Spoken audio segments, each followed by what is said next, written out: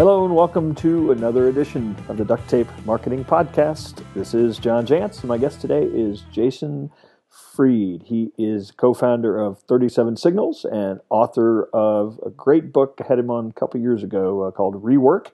And we're going to talk about his newest book today, a book that he co-wrote with David Heinemeier Hansson called Remote Office Not Required. So Jason, welcome back. Thanks, John. It's good to be here again. Hey, I wonder if you could talk. Last time we talked, I think for this show, Basecamp was a couple years old. Really, maybe 3 or 4 players in the space. I was curious, just what your take on. It seems like there are dozens of people in that space now, in some of the things that your software does. And I'm just curious if you'd kind of maybe share your take on how it really how that space has. Kind of the online project management, online collaboration tools have really changed over the last few years. Yeah, there's a ton of them. I mean, I haven't counted, but there's, I don't know, dozens and dozens and dozens. Right. Maybe 100. I don't even know. So there's a ton. What we find most interesting, though, is that the biggest one remains the same, which is email. Yeah. Majority of people still manage projects by just sending emails back and forth. Yeah. But there's some really good tools out there today, and the bar is being raised all the time, and it's a good challenge for us since we've been around for Basecamp's almost 10 years old now. Wow. Launched in February 2004, so been around the longest, and it's a good reminder that we got to keep our game up because there's a lot of great stuff going on out there, which is great because even if people don't use Basecamp.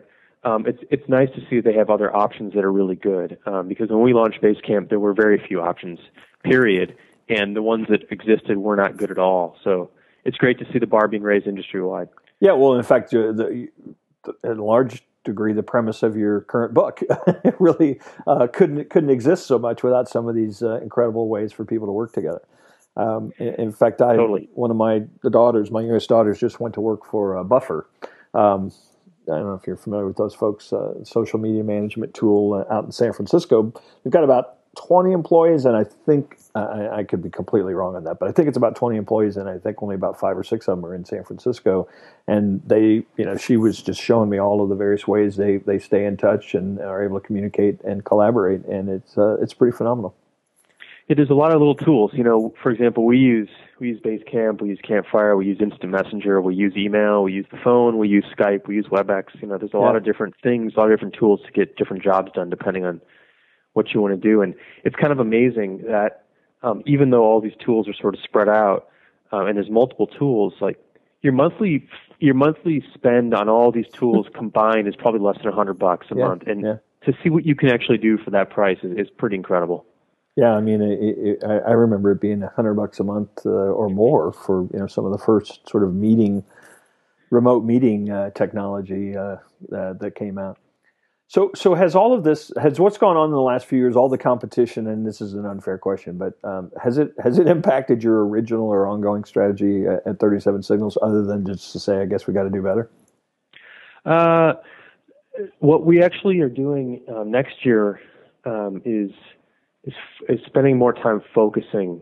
One of the things that we've done over the years since we've been around for so long is make a lot of different products. Yeah.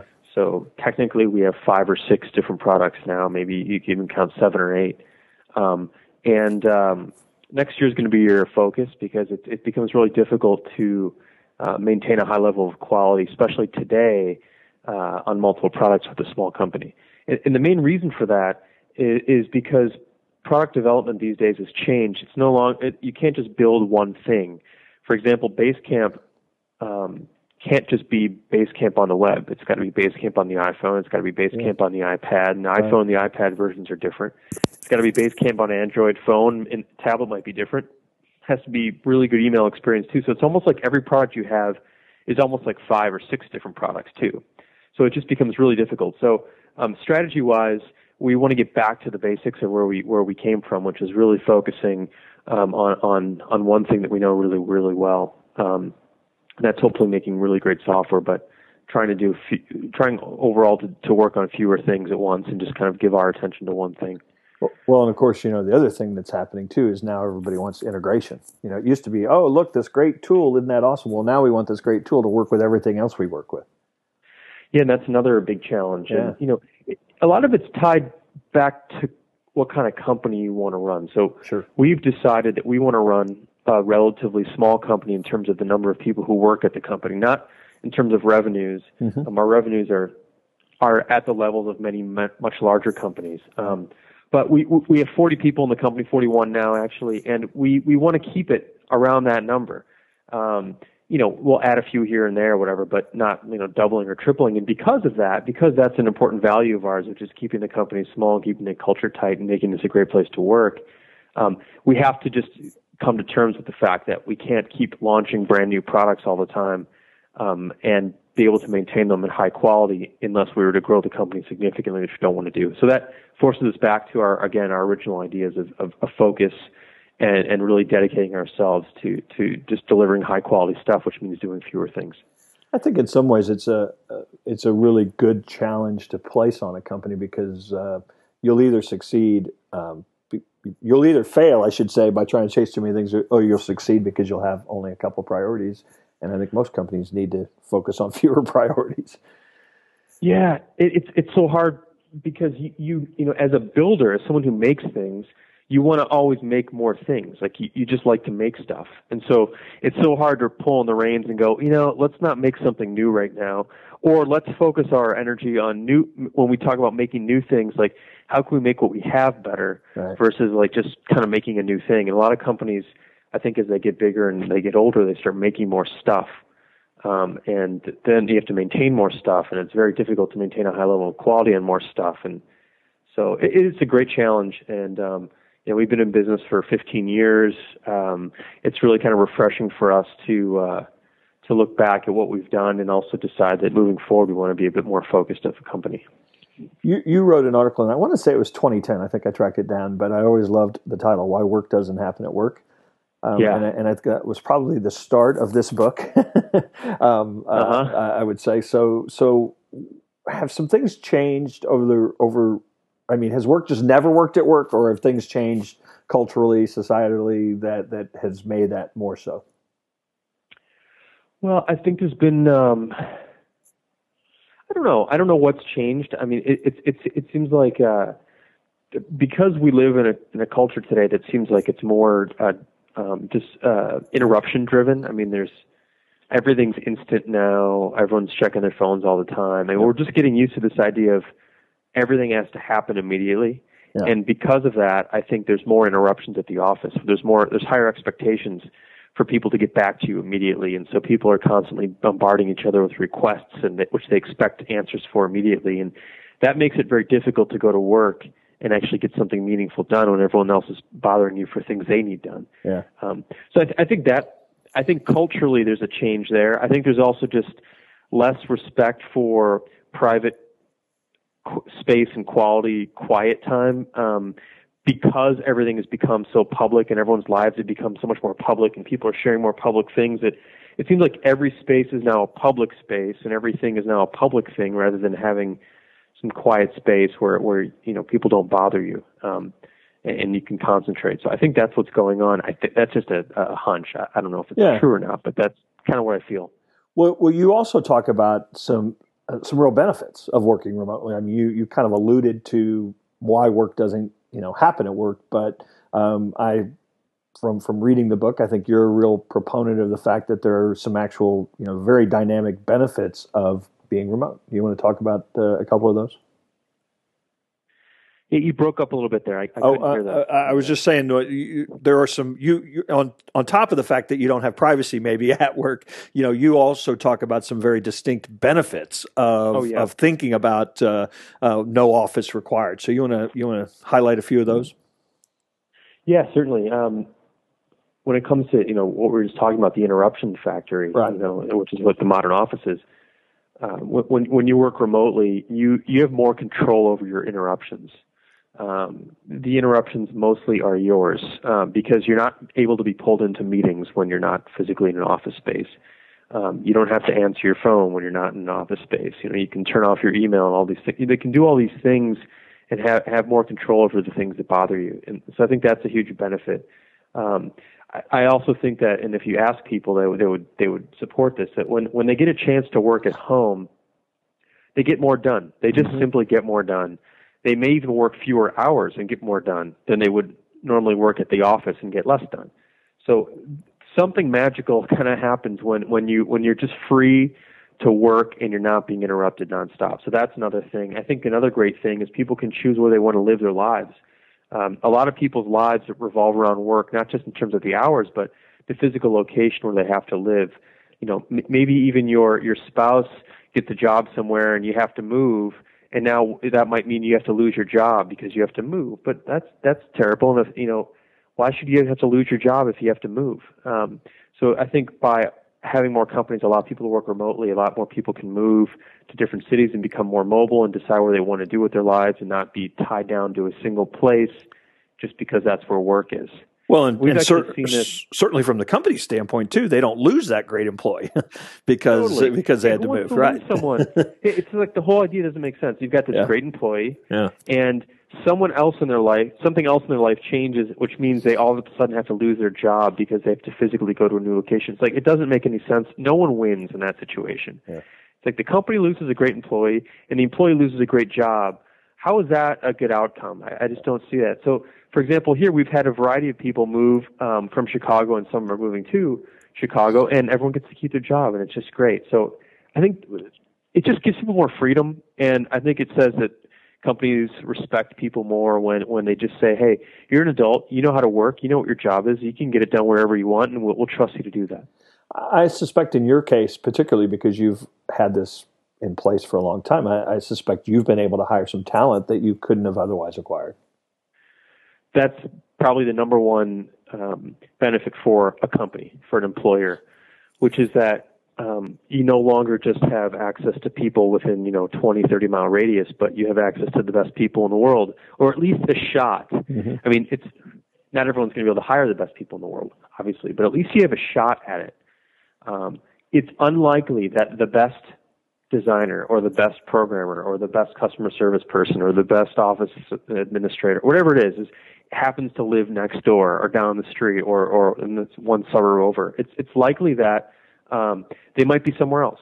And if you as a company cut yourself off to all these great people all over the place, you're basically saying that you don't value great talent, you just value physical proximity, and I just don't find that to be compelling enough reason. I really don't. I think we've had such great success hiring some great people who prefer to live in a small town because they like small towns, or they prefer to live somewhere where they can have 10 acres or more, or live in a farm, or whatever it is. Like, these are great people. They're incredibly talented people. Why should their choice of living on a farm impact the work they can do for us? As long as they can do the work, that we can hire them, and we have access now to someone who's great who we normally couldn't hire. And I think, as it becomes harder and harder to find great people because there's more and more competition for great people, if you're shutting off opportunities to hire great people because you have these weird proximity rules, I think you're really just going to hurt your own company. Of the 41 people that you talk about, how many are in Chicago? I'm sorry, say that again? Of the 41 people that you mentioned that are now employed by 37 Signals, how many are in Chicago? About 13. So we have 13 people in Chicago, and then 28 in about 25 different places, because there's a few people who live in the same city. Yeah. Well, so do you ever find yourself saying, but here's the drawback to that? I mean, are there any drawbacks to? There are a lot of benefits to remote, but what are some of the drawbacks that people need to consider? For sure. I mean, everything has drawbacks. Everything's a sacrifice and trade-off. So, sometimes I wish that people were closer because I could just jump in a room with them and riff on an idea, But then again, that's not always a good thing. It's not always a good thing to have such easy access to people and pull them off their work. But sometimes you wish, it'd just be cool if we could just, sit down and chat about this, or sit across a table and draw some stuff out. But, the truth is that is just a few $100 away, because I could get them on a plane if they want, and they could fly in tomorrow, and it's a few $100, and we can solve that problem of them not being here occasionally. So there's that. I think there's also, especially for new employees, I think it's a little bit harder for new employees to get to know the company when they're not around, and for me to get to know them. when I don't see them as often, I can't be as social with them in terms of just, the things that you get when you hang out with someone in person. So there's some of that stuff. But in general, I feel really good about those trade-offs because I think they're very small compared to the benefits that you get. And for one quick example of that is like a few weeks ago, I started working on a new project, and the designer who I was going to work on the project with, he lives in Boulder, Colorado, and so we flew him in, and he spent 2 days here, and it cost us basically less than $1,000 for airfare and hotel, and we spent 2 days, really high quality days, and then he goes back to Boulder, and I stay here, and we work together, but the fact that we got together for 2 days gives the project such a great boost, and then we can get a lot of stuff done remotely. One of the things you talk about in the book, and I think there's probably people underestimate this, is that remote work environment takes sort of a real emphasis on the culture of building that, I think. And that like get-togethers, like, putting all the technology in place, like having the annual retreat. I mean, I think you do have to, you can't just say, hey, look, we can all work remotely. I think you have to work at it, right? Yeah, you have to, you do have to get together sometimes. We try to do it 2 or 3 times a year. We fly everybody in for a week to Chicago, and we all hang out, so we get to know each other that way. You do have to make a commitment to certain technology, but like I said earlier, the cost is so low these days, and the tools are so good that there's not much to it. You don't have to spend tens of thousands of dollars or more on some really sophisticated video conferencing tool. You can just use Skype for free. Yeah. You can use iMessages for free. You can use FaceTime for free. You can use all these things for free, or WebEx, whatever, very cheap, $20 a month, something like that. Mm-hmm. Basecamp, $20 a month. These things are basically, you probably spend more money in postage, most companies do, than they do on the tools like this, and it's amazing how far you can get with this stuff. But there are costs associated with it too. If you do fly people in, it's not cheap, obviously, especially if you have 40 people. It's a lot of airfare, a lot of hotel. So you got to budget for that. But again, I think it's worth it. Of course, you don't need the desks and bricks and cement. Yeah, right. Yeah, you can have a much smaller office space or no office space and save a bunch of money on rent if you want. You could.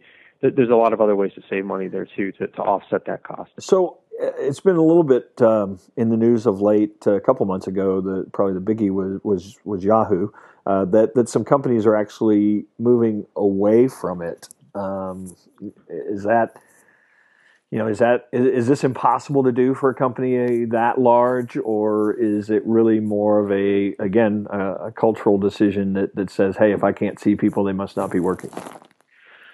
Yeah, I don't have personally. Obviously, don't have experience running a company that large, so it's hard for me to say. But what I can say is there are, especially in the book, I think we cite dozens and dozens of examples of extremely large companies, Fortune 100, Fortune 50 companies even, who allow a lot of their employees to work remotely. So it's absolutely possible, and it absolutely works. Yahoo, Marissa Mayer made her decision. She's a new leader. She certainly deserves the benefit of the doubt. It's her company. She's obviously very accomplished, did some incredible stuff over at Google.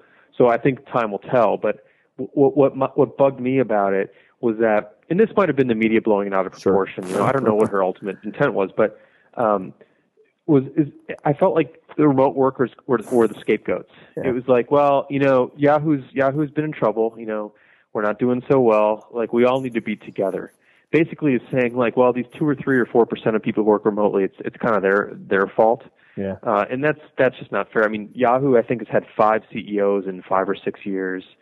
They have some significant identity issues, and this isn't due to the fact that some people work at home. Yeah. So, and HP has done something recently too. I think they pulled in a lot of remote workers, or fired them if they weren't willing to move. And I don't know. I mean, that's not HP's problem. HP's problem is far deeper than that.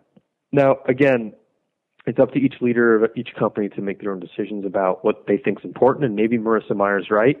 Maybe she does need everybody all hands on deck. But I would bet against that being what changes Yahoo around. It doesn't seem like the solution to me. It seems much, much, much deeper than that. Have you learned some things over the years, strategies that's specific to managing people remotely, or managing remote workers?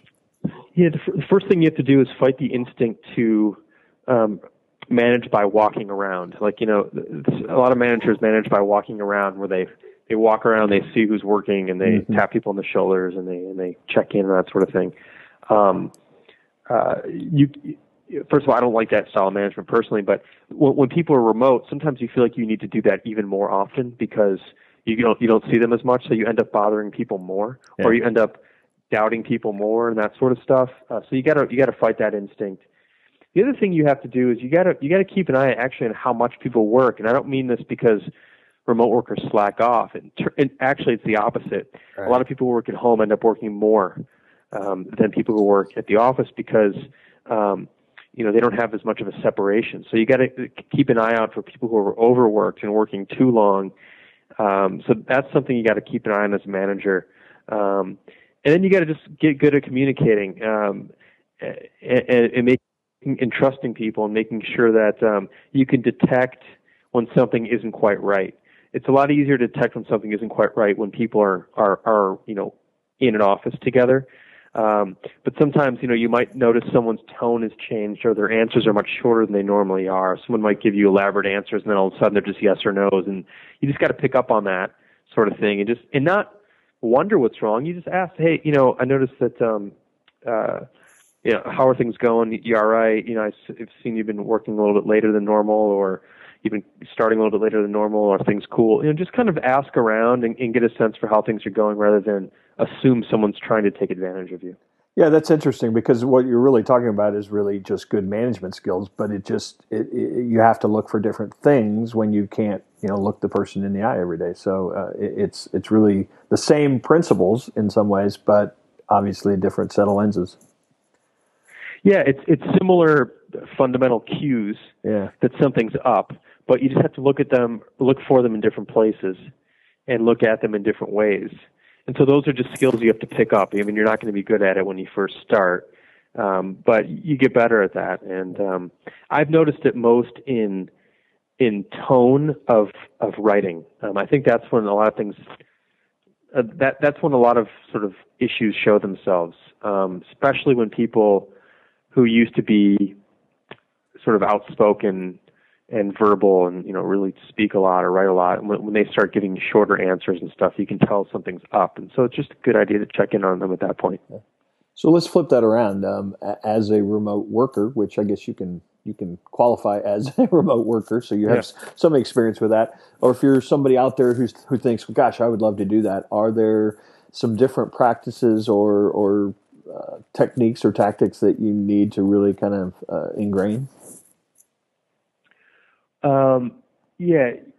I think it's important, first of all, if you're a remote worker, to have a dedicated space, either in your house or co-working space, or something to go work. If you watch TV on the couch, it's probably not a good idea to work on the couch.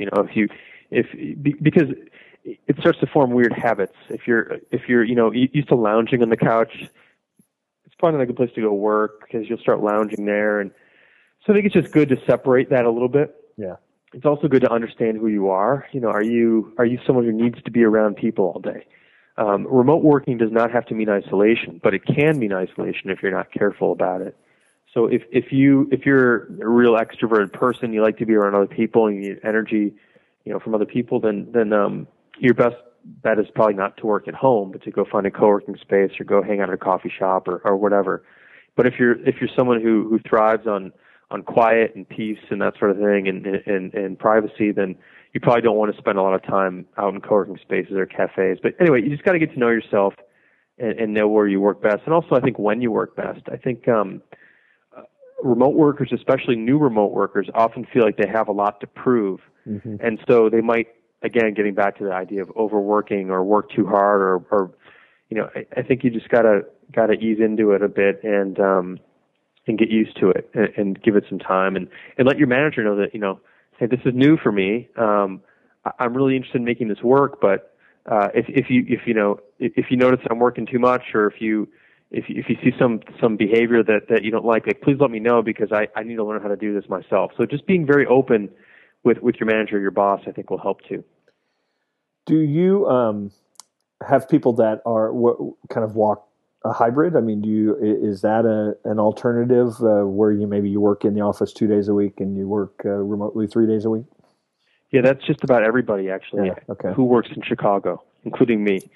Today, for example, I worked at home. I usually go to the office 3 days a week, at least, sometimes up the whole week, but at least 3 days. But I usually get in around 11. So in the morning, I work from home. I clear out a bunch of sort of email stuff, administrative stuff, and then I go into the office around 11, and I do some more sort of the creative side of things in the afternoon.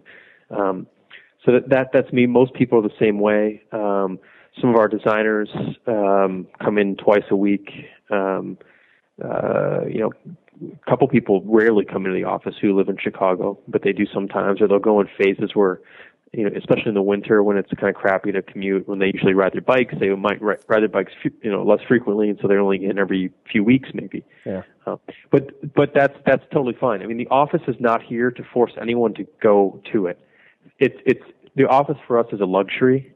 Like we say in the book, it's not required. It should be a luxury item for you, and you should decide that you're willing to spend money on something that's a luxury because you don't need it. But we've created a very comfortable place to work, and I hope people take advantage of it if that's the environment they're looking for. But they certainly don't have to. Well, and that's really interesting, because I think that in many ways is truly the office of the future. I mean, a lot of companies maybe have people over in Australia or somewhere in China that do very specialized work, but I think it's probably almost more typical that they will still have a lot of people in close proximity, but they'll come to the office kind of as needed and work. So that sort of natural hybrid solution, I think, it seems to be occurring, whether people call it remote work or not. Yeah, I think the natural hybrid is a more comfortable place and a more realistic place for most companies. I don't think it's very realistic for most companies to even imagine working completely remotely. It's just too radical a change. So hybrid's a good first fit, a good first step, and might be the last step, which might be just perfect too. Yeah. I think there certainly are completely remote companies, but I don't think that should be the goal. I think the goal should be the option of more freedom for workers and the option for better talent for companies. And it's all about some options and some freedom and finding places where each person works best. Not everybody is going to work best from 9 to 5 at a desk. It's just not the way people are. Everyone's a little bit different. So this really celebrates that more so than anything else. Well, Jason, it's always great to visit with you. Remote, office not required, is, if I can, a pun here, is probably required reading. How's that?